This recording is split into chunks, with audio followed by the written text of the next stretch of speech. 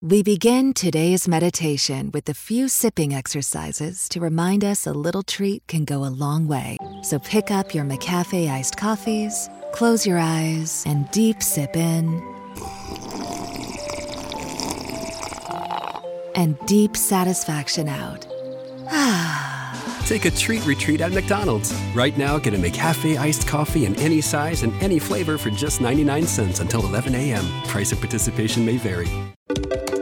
Hey, this is Jill from the Container Store. Oh. Is there something wrong? I just thought a virtual designer would be a cool robot. I could do a robot voice if that helps. Maybe? Hi, I am Jill. Let's design. Nope, absolutely not. Regular voice, thank you. Yeah, I'm not good at impressions. Enjoy free virtual in-home closet design and up to 25% off closet systems with the Container Store's custom closet sale. The Container Store, where space comes from. You are about to enter the Shockwave Skull Sessions podcast on shockwaveskullsessions.com. And now your host, Bob Nalbandian. Oh, there we go. All right, well, here we go. What is it, episode 1? Episode 1. The debut. Episode 1 of, Shockwave's Aftershocks, I guess, or something like that we call it. But yeah, we got, of course, Matt Hartnett here from Aftershocks and Shockwave Skull Sessions. We got right across from me here, Mr. Bob Nalbandian, the man from the Skull Sessions. What happened to the Metal Maven, huh? Huh? The Armenian Metal Maven? That's when we do Shockwave Skull Sessions. Oh, I can't be the not Armenian Shockwave's Metal Aftershocks. Maven on No. this? Yeah, no. Oh, okay. You're not a Maven right now. All right. You know, you just got to... And, of course, we got Chris Akin from Aftershocks and the Classic Metal Show on the line with us. What's up, Chris? What's up? Cool. So we're just going to... Basically, this is going to be us just shooting shit, talking about, like, recent, news in the music business. We could talk about interviews we've done, talk about bands that we've heard that we like, whatever it is. It's sort of open. But the first thing I guess, me and Chris talked about earlier, what we're going to talk about and bring up is, and I told you too, Bob, is about this Live Nation situation now. So it looks like, oh man, I had something here. Let me bring it up. So it looks like Live Nation's at it again. They're going to be, I don't have all this, I got some of the details here, but it looks like, their new, I guess, model, going back to once, shows can start being played again. It's going to be, it looks like, once again, it's going to be taken out of the pockets of the artists. It's not going to really come down to the promoters taking the cuts. Of course, they don't take any risks these days. Promoters. Sure. Yeah. And so, just number-wise, it says, they're cutting artist fees by 20% in 2021. Obviously, then it's going to be 20% less guaranteed money up front. All the bands are going to be required to assist with marketing in terms of social media. They have to stream the concerts. They got to put them up all over the internet. And it's going to be 30% of the artist's merchandise sale. So now I don't know the numbers that were prior to that, but obviously mostly every artist that, commented on it, they were all, of course, not very happy. So I guess this is nothing new, obviously, with Live Nation. And obviously we were expecting something was going to be done like this because of it. And, of course, it's not going to be the promoters taking the hit. It's going to be the artists. But, the merchandise still right there, 30%, that's a fucking huge fucking chunk. Yeah, usually the promoters do take a They chunk do, but not that much, right? Well, I remember when we did a show at Irvine Meadows, we had to take a 60-40 split as an opening band. Okay. Which was crazy. That's nuts. And that was opening for Dawkins and Great White, so we were third on the bill. So I'm sure the other bands didn't have that, but it was probably, something set up where, the headliner gets some, or the management, or the middle act, the promoter gets a piece. But that was our split. I just remember we're like 60-40. Wow. Damn. But yeah. No, it's and that was back in 1986. Sure. Yeah. Well, it's also one of those things too. And Bob, we were just talking about this, and I was telling you, Chris brought this up on one of the Aftershocks. It's really, obviously a lot of these clubs are shutting down, the smaller clubs, right? So who knows what's going to happen with independent music if they do. But I remember, Chris, you were saying something too on one of the podcasts we did about how you think though that it actually could benefit a lot of those middle sort of bands, not the big ones, the types that maybe sell out, some of the mid-size level clubs, because they're going to be able to play these shows probably sooner than later, where, Live Nation with the big shows in the stadiums and the arenas and stuff. I mean, there's going to be a lot of hoops they got to jump through to actually get those shows, going. Where the first bands I think that are going to start coming along and start playing are going to be the small ones, the very independent ones.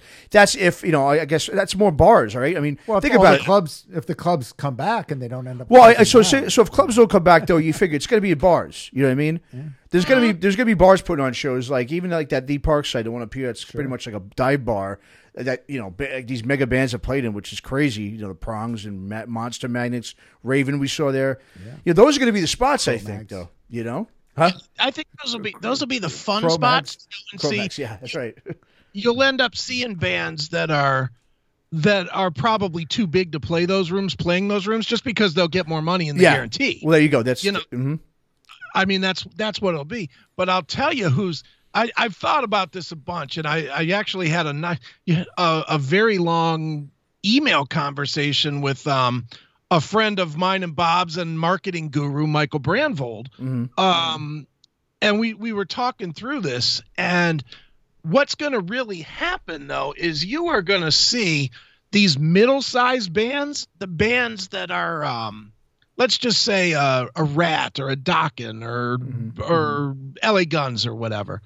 Those bands are going to have no choice at all. None. Mm-hmm. Because let's face it, they'll have two choices. They'll have sign this corrupt contract, which is what I think it is, or you cannot play any House of Blues, as an example, because Live Nation generally books House of Blues, I believe. Yeah. So let's take, like, last summer we had that what was it, or last winter it was the 80s hair tour with Bullet Boys and Enough's Enough and Great White, I think. It was the Sirius XM tour, whatever that was.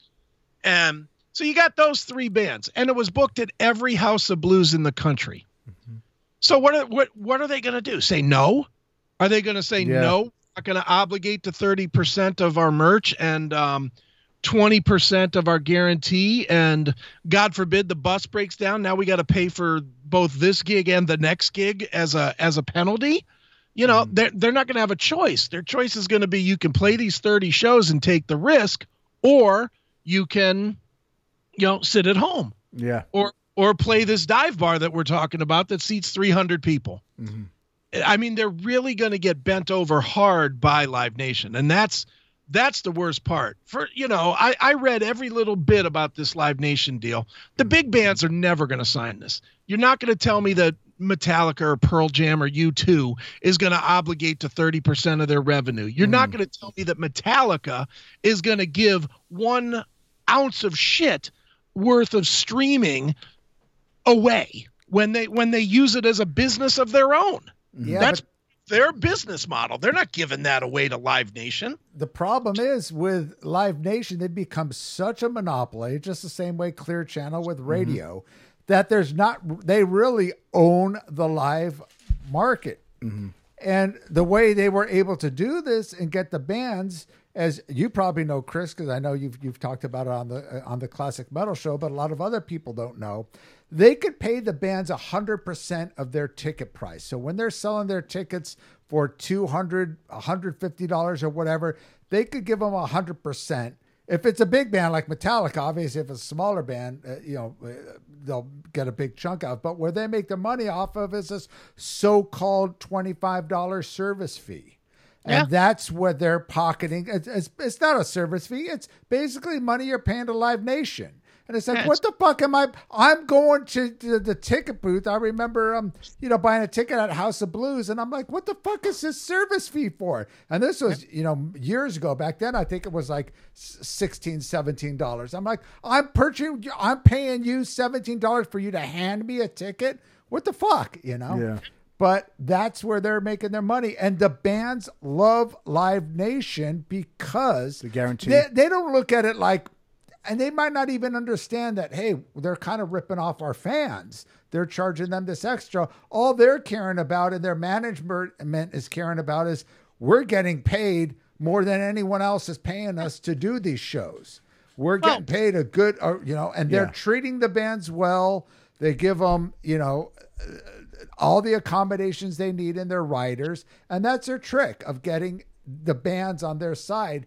And now they probably thought, hey, well, we got the bands on our side. Now let's take a cut from them. And a lot of the bands obviously are fighting back. But the question is, what other options are they going to have if other promoters are going to be able to come into these venues? True. They're not going to fight back. Let's be honest. The bands, we all know bands. It's a bunch of morons that don't know how to do business. 99% of the time. That's what.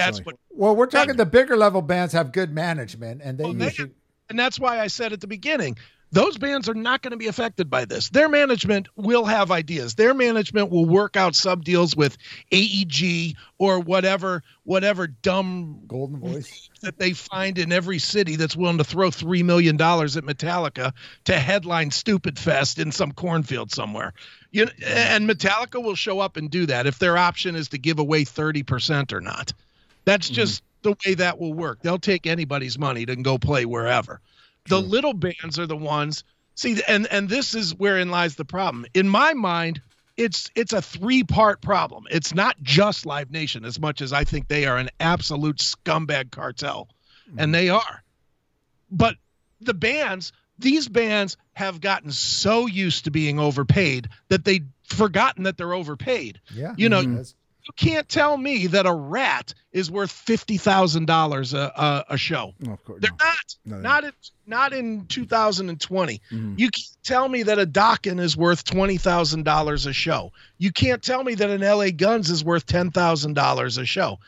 It's just fake money, and it's fake money that has been allowed to be paid. And the bands that come out all the time, the same guys that cry about, well, we just try to keep going for the fans and the fans and the fans. They know full well that if they're charging $20,000 to show up in, buttfuck Egypt somewhere, that what that turns around to is a $75 to $100 ticket for their fans, and they don't care.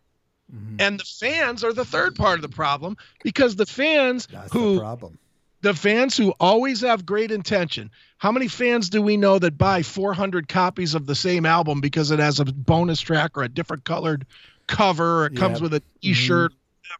They're enablers. About Jim Bartek? Just like Jim Bartek. But they all think that they're supporting the band. Well, the bands know that, and that's why the bands have no problem raping them now. The bands are happy to let the venue rape them for $75, $80 a ticket because they're getting paid. The bands are happy to rape them for another $1,000 and give some of that to Live Nation for a meet and greet. I mean, the bands are equally culpable, and the fans are culpable too. At some point, the fans, and I say this as somebody that's 1,000% guilty in the last 6-7 months, because I overspent on Metallica tickets, and I overspent on Bob Seger tickets. They were within a week of each other. I spent, for 2 tickets each, I spent $1,000 for 2 tickets to 2 shows. That's me being a fool. Well, no, I think a lot of it, though, too, is not so much you're a fool. It's also... No, he's a fool. Huh? He's a fool. All right, if you say, okay. If Bob says so, I guess I'll go with it. I know where you're going with this, Matt, and I don't agree. All right, where am I going with it? Go ahead. You're going with that I want to support and I want to see those. No. I think more what a lot of times what fans are doing, they also know this is coming to an end. There's no bands coming up that are going to take the place of these bands. True. So it's sort of like this is like the last hurrah. Even how shitty they know it's going to be. Yeah, even if the bands suck live, if they can't play anymore, the fact it's still that nostalgia thing. It's still that I need to go out. I need to have a good time. All right, I got to pay fucking $150 for this. Fucking. It could be the last time I'll ever see this band again. Yeah, just all that stuff. Exactly. And I think that's what it is. It's more fear more than anything. Like, shit, is this going to be it? Is the last time I've seen this band? Like I said, what are the next band? And that's that. I think that's a lot of it.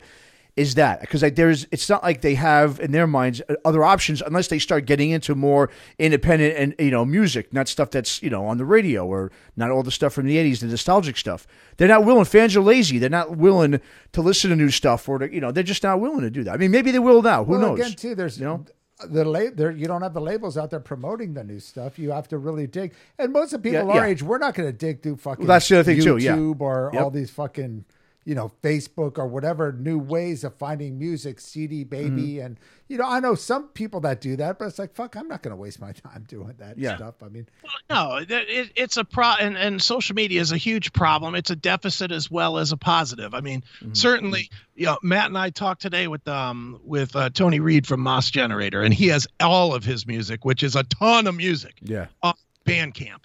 So you could go to mossgenerator.bandcamp and you can listen to probably 150 Moss Generator songs. That's fantastic, and that's great. And man, that's for a band like that really doesn't have a label or any kind of support or anything. That's fantastic that he can literally say a link, do one podcast, and reach 1,000 people, and that can hear what he does. Yeah, that's the positive. The negative, though, and believe it or not, I'm actually going to take Live Nation's side on this, is the bands have gotten universally lazy. Way more than even they were in the past, because the bands, and we all know bands this way, and I'm not going to name them because I don't want to sell them out, but we all know 10 bands apiece that do not have a publicist, and they do not go when they're coming to Wisconsin. They don't look up the local radio show, podcast, YouTube, vlog, whatever it is, and reach out and say, hey, can you interview this guy for his date July 14th at blah, blah, blah center? They don't do that anymore. They show up, they play their gig, they go home. And, I was talking about this on the CMS last weekend. Even me, I live 10 minutes from a casino, 10 minutes. It's my go-to casino to see shows at because the sound is good and I can safely make it drunk from their home. So, it's a fair shot. And the thing that drives me nuts is the only time I know bands that I like are coming is when I drive by there and see their marquee. I never hear about it anywhere. And I'm in the business. I'm in the business. I get every press release of every tour that there is. And I don't think that I don't look at every single list of tour dates to see if there's a Cleveland date. Yeah, but I don't know if so much the bands are lazy. That was never their job back in the day. Back in the day, that was a record label's job. Well, the record label has the publicist. Back in the day, the record label had the publicity department, or they would hire out to an independent publicist, like a Chipster or whatever. But that was never back in the day the label's job. Now there is no label. Well, they're just done adapting to the new way. Yeah, well, that's the point. The bands haven't adapted. Yeah. Well, but it's well past time to give them a pass for that, Bob. Yes, I agree. No, I agree. But I'm saying that's really what it comes down to. And I don't think a lot of them know how to do that, or they, a lot of them. I mean, I know on your show, the Classic Metal Show, you've interviewed a lot of these independent bands. I don't know if they've gotten to you directly or if you contacted them, but there are a lot of them that do that. Sure. And I personally will always give them the respect of, I almost never turn down anybody that asks specifically if unless their music is pure shit, I will not turn it down. And a lot of times, even if their music isn't good, I will still, if they investigated enough to know what we do, I will give them the respect of, hey, let's try and help this band go. Well, that's good to hear that the Infirmity kids have a shot. Oh, they do. They did. I gave them an hour and a half of radio tonight. But what I'm saying, though, Bob, you can't tell me every one of these damn bands that we're talking about, these heritage bands, has at least been signed to Frontiers. So they know for a fact, if nothing else, they know a couple of publicists' phone numbers because those publicists have worked with them. You're going to tell me that in 20 years since the heyday, 20 years of releasing on Spitfire Records, CMC, Frontiers Records, Steamhammer, SPV, Napalm, Rat Pack. I'm just naming a ton of these little labels that have signed all these bands that none of these guys have figured out, well, I still got to promote it in order to make money. They just don't care because they're making $20,000 a gig to show up on a Friday or a Saturday on a fly-in, and then go home with $40,000 in their pocket. They know they're not going to make any money selling a record anymore, so they don't even bother to take the time and take the steps that they need to step forward to the next level. Well, that's exactly the point. Is they're not making the money off the CDs, so they feel, well, our only source of income is the live shows. And to be fair, even when you say these bands are making, $10,000 a show is nothing for, you might say, well, a band like LA Guns, they don't draw that much or whatever. But when you look at, if you're going to have most of the bands can't even afford a bus. Let's just say traveling in a van, you got to rent a truck for the gear. You got to pay a roadies. You got to, yeah, that $10,000 goes out the window. So it's not like they are making a lot of money, even if they're making $20,000 a show.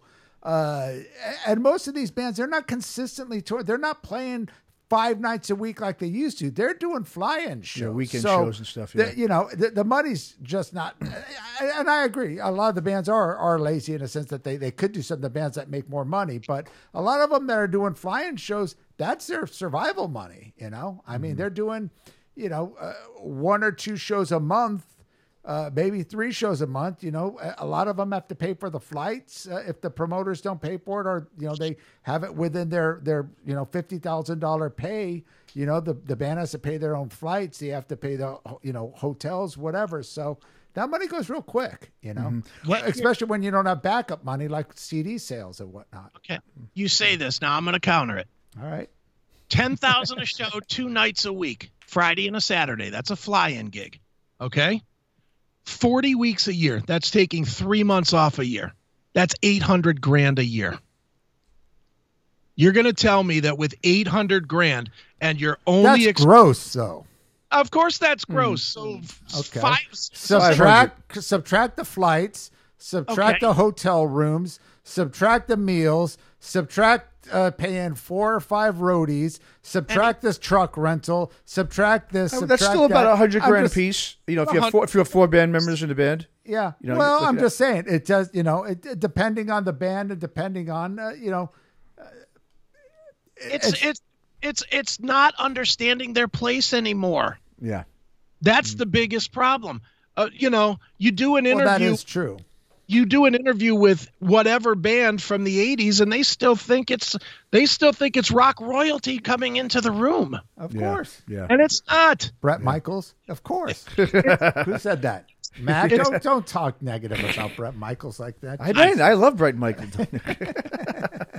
No, I know what you said. They're it's funny because I talk to a lot of guys that work on the end that work a lot of these venues and stuff, and they just laugh when they say they have these 80s bands that come in. They still have the same attitude like it's 1980. MTV days. You're going to see that. But then again, a lot of these promoters, like say the guy in Lima, they treat them like they're gods still. And that's the other problem is you have these promoters that are going to lose their ass because they're total fanboys of these bands.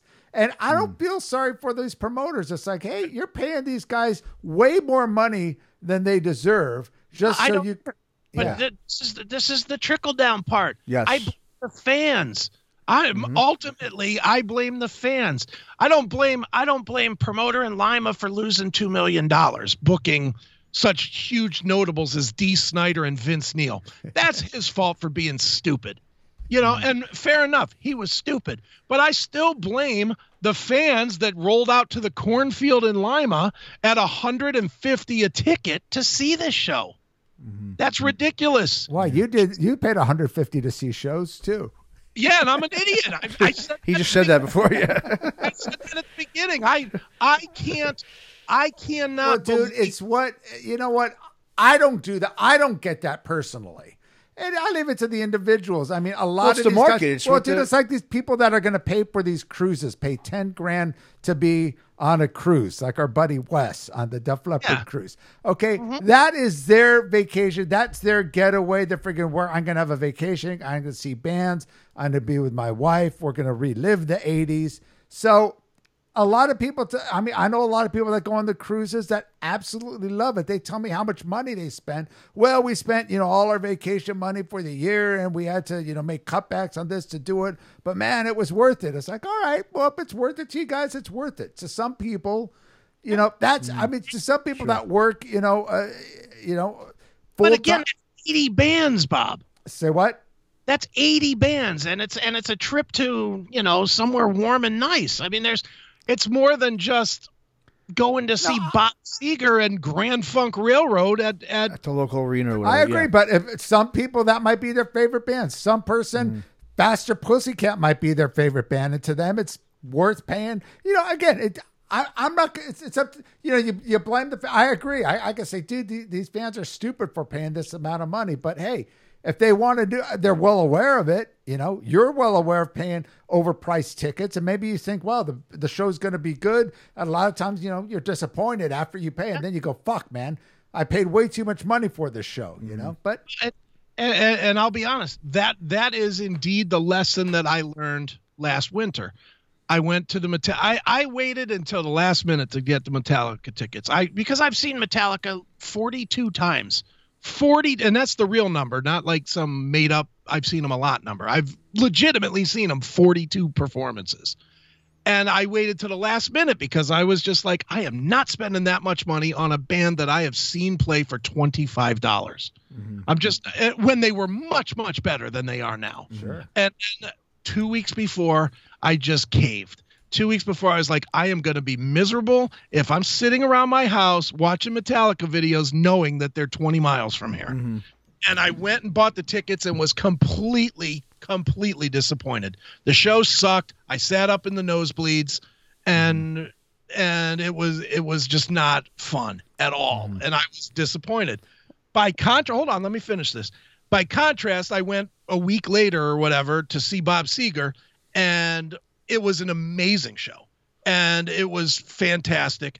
But I still had the same feeling that I had about seeing Metallica, which was I saw this guy before when he was even better than this amazing show, and it only cost me $25. So who's the dumbbell? Me. I agree 100%. Because what you could have done, especially with Metallica or Bob Seger, you could just went on YouTube and seen the videos before, and you would know that the set. I mean, it's hard to tell. Before, we watch you never it from really a YouTube knew the video, set list. You didn't know what they were going to be like. You didn't know how they were going to sound.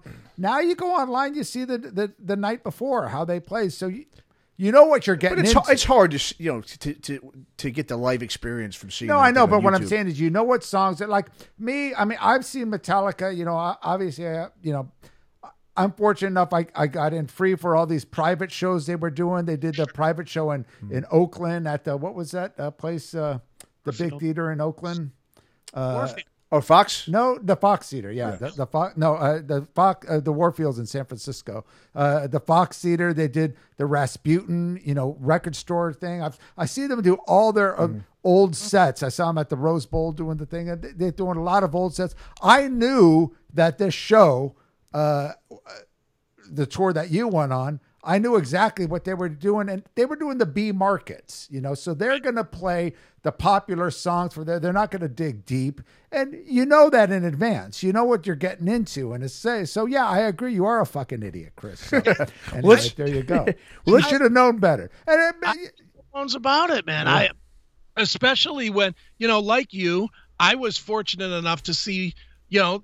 As I've said a million times, the best show I've ever seen in my life was Day on the Green, 91, there in Oakland Stadium with Metallica, first show of the Black Album tour. And that was fucking amazing. It was by far the best show I've ever seen in my life.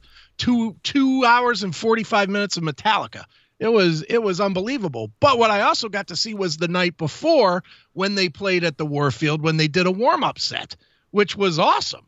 Because then they played like 3 hours just tinkering with stuff. Right. And it was fantastic as well. So, and for the total 2 shows, I spent $25.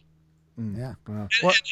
And I know it's a different time, but it's like chasing the dragon kind of thing, right? It's sort of like, especially with, like, say, with Metallica, it's like, all right, I want to get that experience again. That probably at this age you're not going to sound the same. Just like a lot of bands, just like you said, Seger, and most of the bands you see. It depends on the show. I'll tell you, when Metallica did, another show was that 30th anniversary that they did at the Fillmore, a whole week straight, and they did everything. I mean, they were bringing everyone from John Bush to King Diamond to Rob Halford to Guys at Sweet Savage, all these new wave of British heavy metal heroes up on stage with them.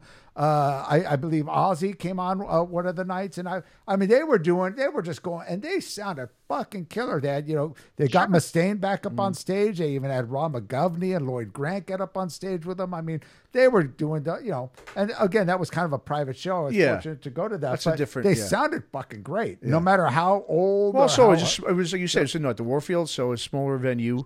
That was at the Fillmore. Fillmore, yeah. Smaller venue, though. I mean, not a big arena. But they played a great set. They did all their old songs. They did all their old demo tracks from Kill 'Em All, the way they did it with Dave Mustaine.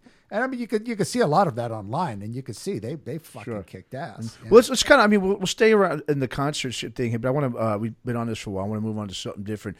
My question is, with the shows now, these live shows, who's going to be the first set of musicians or bands that are going to actually take that step to actually be like, you know what, all right, we're going to play. Like, for instance, the reason why I'm saying this is I don't know if you heard, any of you guys, there was this fest coming up, this Herd Immunity Fest. I believe right? And so what happened was, I don't know if you guys know the situation. I think it was like bands, a lot of those, 90s bands, Nonpoint, I think Static X, Dope, all those kind of bands. Mm-hmm. And I think it was the guy from Power Man 5000 the singer. Spider One or whatever, Rob Zombie's brother. He came out and made a post like how it's fucked up that they're doing this now. Mm-hmm. And then sure enough, what happened next? Nonpoint drops off. Yeah. Now it looks like it's not even going to be done. Because they're all pissed. They changed the name of the festival. They did change the name. Okay. They're still doing it, but they changed the name of the festival. Okay, so is Nonpoint now, are they still off? Because they said they were dropping off. So this is one of those drive-in. No, this is an actual little festival they're doing. It's in the Midwest there, right, Chris? I think it's up that far from you, right? Yeah. I don't know where. I think it's Wisconsin. Wisconsin, that's where it's in. But with the bands that were named, that didn't lead me to look further. But obviously, I don't like any of those bands. But But so my thing is like, are these a lot of them are going to get shit? Because we know what's going on with the whole cancel culture. With bands too, with each other. With band members. Do you think that this is going to be a big deal? Do you think that this is something where it's like, who's going to be the first one to really take that step and make, who's going to be the first one to go on tour? You know what I mean? Are they going to get shit for doing it because no one feels like it's, you're ready to do it yet? No one, it's like, I don't know. What do you guys think with that? I mean, that's a good point. So, someone's going to have to take the risk. Someone's going to have to take the risk, Well, and not only is somebody going to have to, it's going to have to be a big band. It cannot be a small one. It's probably going to be that Motley, Def Leppard, Poison tour next summer, because it can't be a small band, because in order for little bands to do it, you're going to have to not only get the band on board, but you're going to have to get venues and cities and everything else.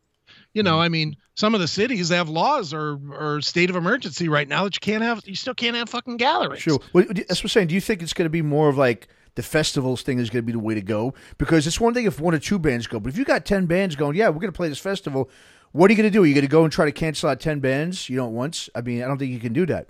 Well, depends on the festival. You cancel the promoter. Yeah. The city could pull the permit. I mean, there's a lot of ways it could go. I don't know. I mean, the problem with a big festival with 10 bands, what are you going to do? Give COVID tests to every band member? And not to mention, it's a fucking risk for the promoters now. Well, for promoters, yes. And that's why I'm saying what Live Nation, think how much Live Nation must have lost on this Motley Crue tour. If they, I assume it was a Live Nation show. Yeah, it was. And all these shows, there were a lot of these shows that were already sold out and now done, Yeah. So, but Live Nation, being the fucking criminals that they are, they just postponed it, rescheduled it for a year later, and didn't refund anybody.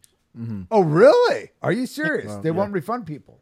Well, they have said, according to the last thing that I read, so whenever you're listening to this, it may have changed a little bit, but they have said that if you can't make the rescheduled dates, they will refund you at a time to be determined later. Yeah. So they ain't giving you the money right now. Well, and it's not just Live Nation, Studio. I got these tickets sitting right over here, Bob. You see those on the bottom there. Eventbrite. There was Sepultura Sacred Reich tickets over here at the UC, a theater in Berkeley, and. No, I mean, I had tickets for a bunch of shows at that point. I've gotten refunded every one of them except for that. So I don't even think it's just going to be Live Nation. I think you've got some of these other promoters. Like I said, Eventbrite, I think, is one of them right now doing it. But obviously, Live Nation's the big name, and that's the big one with the big money. Obviously, spending $150 tickets. So I've got Rose Tattoo tickets that I was supposed to see Rose Tattoo in May, and they rescheduled it to January 21st. But there was no refund offered. It was just you can use your tickets in January. Well, yeah. So this one was even like, well, you can use them when we reschedule it. There was never even a date.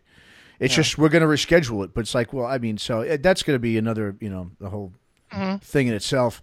The other thing, I mean, I was talking about this earlier. I mean, I don't know about you, Chris. I'm burnt out. Not that I've even really watched a lot of these things at all. I maybe saw one or two of them. These online covers with like taking 3 band members from different bands, doing a cover of some song. They're all they're all on their own screen. I think Charlie Benante's in a whole bunch of them.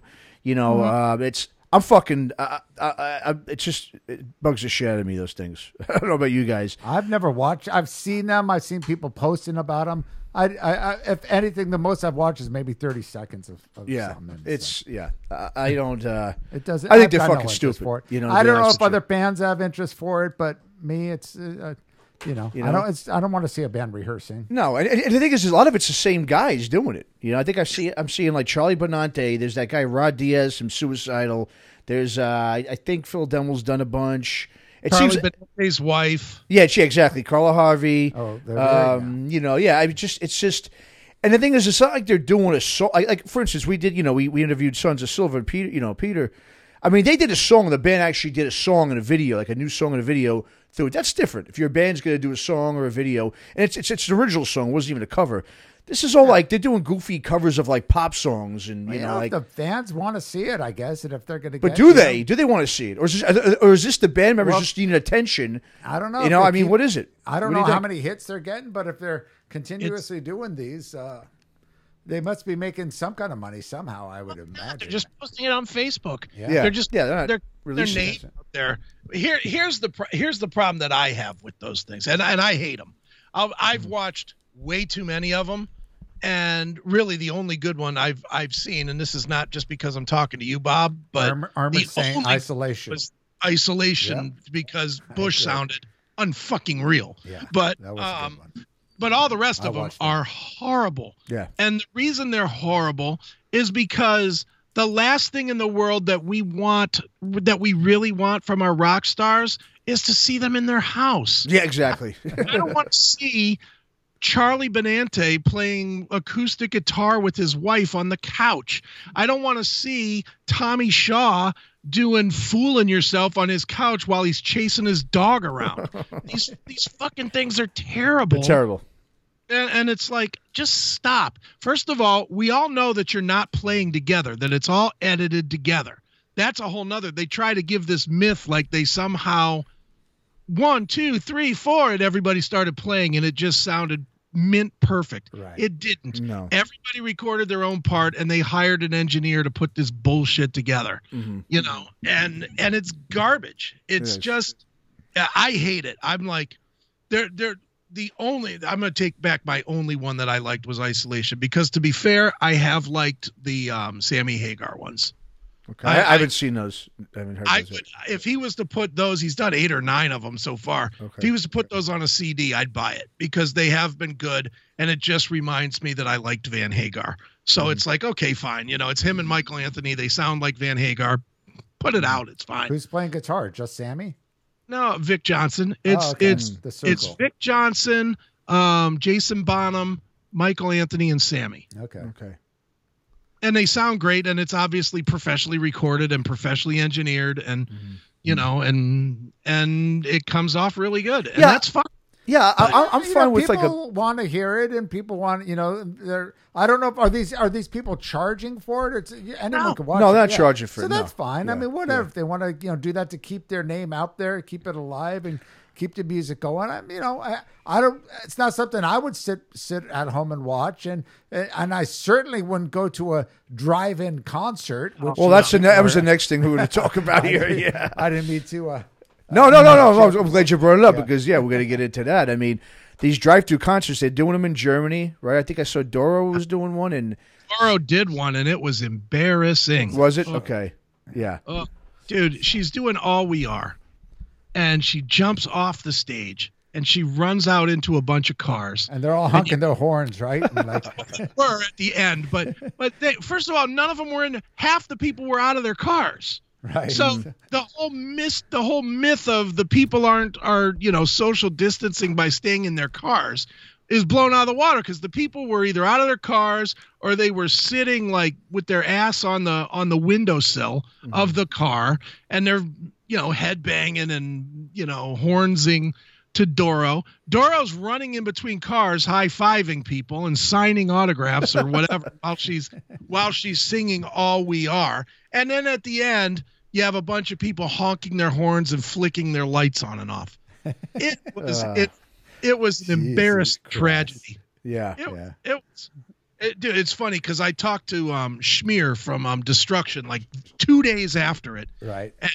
And he was like, Destruction will not be playing, and the typical hard German accent. Yeah, right. Destruction will not be doing that bullshit. Yeah, can you imagine a thrash metal band doing that? Oh, Jesus Christ. Come on. I can't imagine Doro doing it. Yeah, well, dude, you've got yourself in enough trouble with Doro. Now you're digging yourself even deeper. I love Doro. No, but it's embarrassing. She's way too professional to downgrade her set. I think they know that. They think they're making a political statement by doing this. We're political? so righteous. How would we're this be a doing the political right thing statement, by social distancing our crowd. We're giving entertainment to our fans, and they love it. They love it, Chris. Garbage. But no, I mean, Chris Bolendal from Gravedigger said the same thing, man. He was just, when I interview I did with him, he was just like, he's like, it's impossible to do when you're playing a metal band. It's everything that this music stands for. Yeah, it's so anti that. It's antithesis of that. Yeah. Hand everybody a refrigerator box so that we can get more people in, and we'll have everybody put a refrigerator box over their head, and then we'll put 500 people in refrigerator boxes in and let them mosh and watch the show. It's the dumbest shit ever. Just stop. And and again, I'm gonna go back to what we were saying about Live Nation. The fans are as dumb as that's what it is. It's the fans. I know. I mean, I guess Garth Brooks is doing it. He's not even showing up. What? He just recorded a show. Right. He went into some soundstage somewhere, recorded a concert. It's like going to a drive-in movie. Yeah, pretty much. That's fucking ridiculous. Going to the drive-in. But country almost could get away with it because their fans are so. People will say loyal. I say stupid, but they'll get away with it, all right. Garth Brooks sold out 300 drive-ins across the United States. There you go. At $100 a car. Wow, $100 fucking bucks. Well, dude, speaking of which, and that this brings it up. I got to add, as you know, Chris, I've been pretty silent about the screenings that really fucked us up. I know you were planning on coming out for the screening for the Bay Area Godfathers movie. We planned actually a few screenings were already pretty much set up for March and April. The main one was the one we were going to do at the Roxy in San Francisco, and they were saying that they might be able to set something up next month, but now I don't see that happening. Or if they do, it'll have to be like 1/3 filled or whatever. So we were thinking of options, and we're thinking, well, it's a movie. Let me talk to a couple drive-in theaters, and there's one in San Mateo that have been doing. They've been doing tribute shows there. Oh, okay. They've been doing the same thing. And so I talked to them, and you know how much they wanted to rent the drive-in? Probably a ridiculous amount. 20 grand. No, 10 grand. Yeah, Jesus. But 10 grand to rent the theater. And I said, well, what do you charge? It's like $25 per car. And it's 400 cars. And I'm doing the math in my head. I said, well, that's basically comes out to 10 grand. So you would have to get 400 cars just to break even. Yeah. I said, well, that's ridiculous. Come on. This is an independent movie. Can't. So obviously that was out of the question. Are you sure, Bob? Like I'd love to take my $1,000 plane ticket, fly out, rent a car, and then sit in the car and watch the movie. See what we could do. I mean, if we but I told, even if we were going to charge each person there 20, say there's 4 persons per car or whatever, charge each person individually. It's still not going to work. It's not enough though. And the point is, for this movie, it's a screening. It's going to be most of the people that are featured in the movie. As you know, it's a 2-part movie. So we have over 50 artists and their friends or their bandmates. So, it's going to be 70% guest list anyway. It's like, fuck, I'm not going to lose, $8,000 on doing a fucking one screening. For that kind of money, Bob, you could set up a website, do a screening yourself. That anybody wants to watch pays $10 to watch. Well, actually, it's funny you mentioned that, because that's what we're looking into. Yeah, and then have a host that use Zoom or whatever platform, but Zoom would probably be easiest because it has the green room or the waiting room, and just have a Zoom thing where you pull in, you do an interview segment an hour before and an hour after, and do 10 minutes with, okay, coming onto the screen now, here it is. It's David Ellefson of Megadeth. David, you were in this movie. How great is that? You could do something like that, and you would make a lot more money than fucking renting a drive-in. Well, that's something we're actually going to look into. It's just a matter of convincing, Warren, the executive producer. He's still real weary, because we were going to send out, private links to all the people in the movie. And he's, it's too soon to do that. It could get, there are leaks. I know, even with Vimeo, I spoke with the guys in Cleopatra. They were having problems with their movies getting linked, doing private Vimeo links and stuff, which is supposed to be the safe way to do it. But so we're going to figure out something. I know, we were talking about doing like what you said, or either do a Facebook Live or through Zoom or something like that. But we'll figure something out. But yeah, the drive-in theater is definitely out of the question now. Yeah. So any updates with that, Bob, with the release date? No, we're just waiting. I mean, the problem is now with the distributors, we've been dealing with some issues. So it looks like, the thing is, we had screenings planned for, not just a big one that we were going to do at the Roxy Theater in San Francisco. We had something possibly set up in Sacramento. We had one in LA. We had one in Portland, Orange right? County. Portland, you had one too? Yeah, Portland was already set up. So, we figured, okay, that will do us time to do a few screenings before the movie came out, the summer or whatever. Now it looks like it's going to be September release. Okay. So, and now if we can't do any screenings, it's like, we got 3 months. So we're going to figure out something. I've been real silent about it because I don't, know what we're going to do. I mean, a lot of the artists in the film are asking about it. When are they going to have a chance to see it? Whatnot. But we're going to work something out, but, sure. We just got to do it right. And I understand, Warren's a bit paranoid about getting, links out, even as private as they would be. And we could, just put them up for a day, have people watch it. But, we'll figure something out. Yeah, I was telling Chris, he's going to be very happy with his appearances in the movie. I was able to, obviously see the movie. Matt's got a private screening. I got a private screen, my own one here. But Chris Akin's in there quite a lot. Yeah. Good answer. I'm the ghetto king of all media. What the fuck is this? A Chris Akin show? We never did a podcast, or I never spoke about it. It was Bob Kulik's passing. Bob, I knew really well, and he was a really, really good dude. And he was kind of he had his personality. He was kind of this arrogant kind of guy, but in a very, very charming way. He was a really good dude, and he was a behind the scenes guy. And when he came out with the whole feud between him and his brother, I remember he contacted me before it really went public.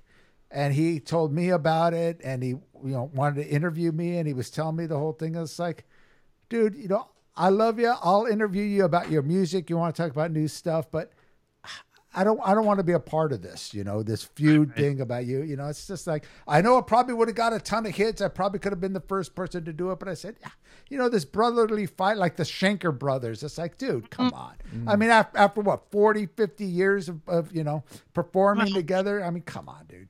So, well, I've interviewed Bob and Bruce, and I see it on both sides.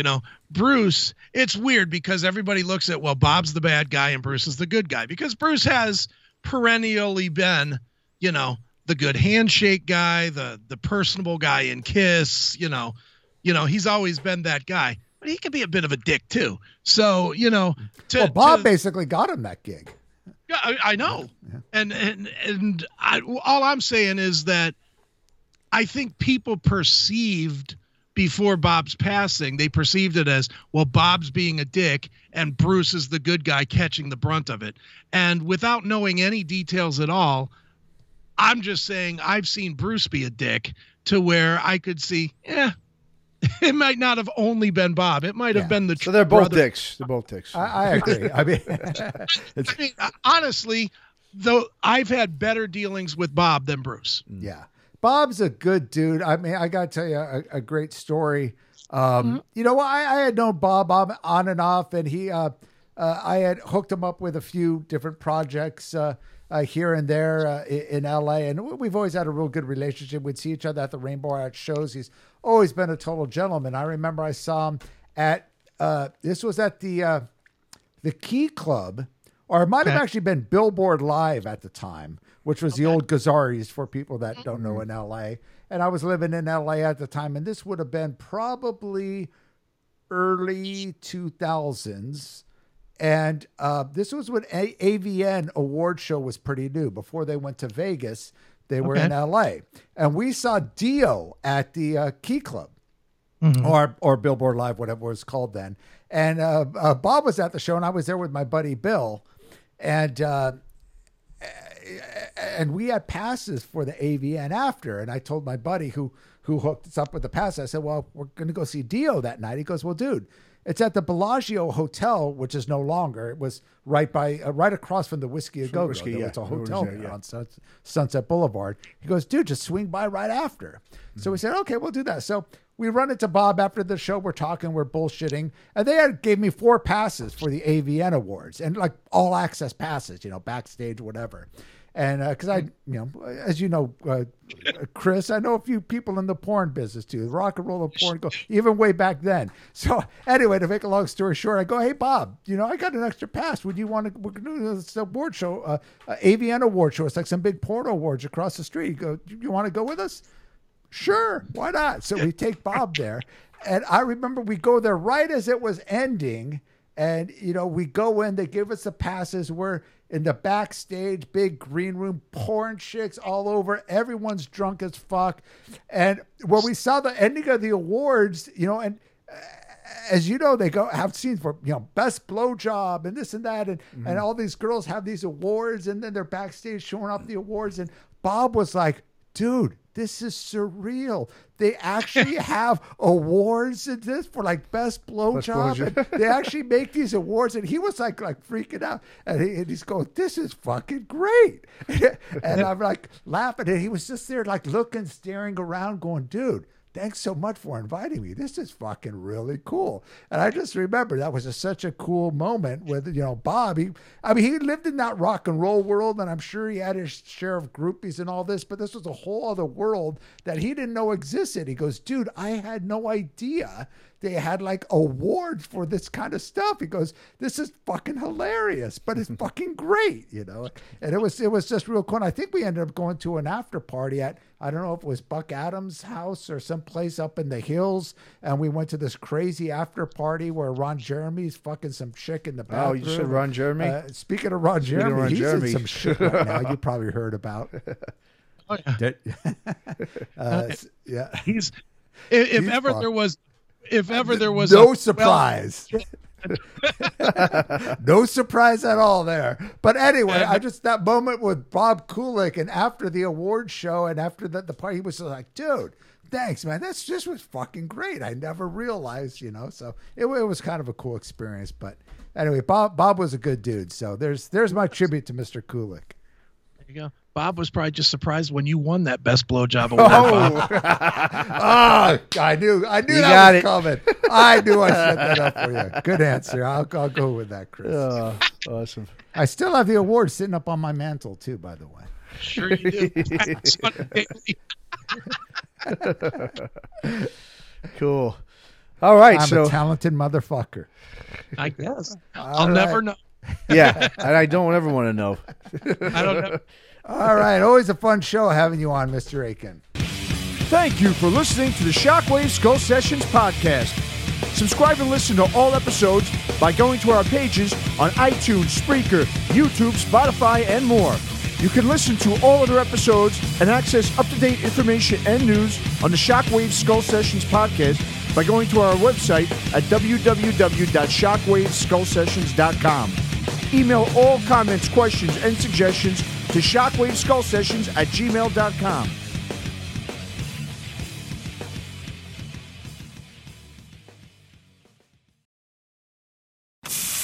Summer's not here long, so seize the sizzle with Walmart. Find all your faves such as Oscar Mayer hot dogs, Kraft Singles, and Heinz ketchup. This time of year is all about living easy and sizzling good food. Whether you're cooking for two or for a house full, grilling outside makes mealtime simple, delicious, and fun. When the coals are hot, be grill ready with all the best ingredients from Walmart. Introducing touch-free payments from PayPal, a safe way for your customers to pay. Whether you're a market seller, I'll take 2 tomatoes and a cucumber, poodle pamperer, piano tuner, or plumber. Signing up to accept touch-free payments for your business is easy. Simply download the PayPal app and display your own unique QR code for your customers to scan. Touch-free QR code payments. No seller fees until 2021. Not applicable to PayPal Here transactions. Other fees may apply. Shop safe with PayPal.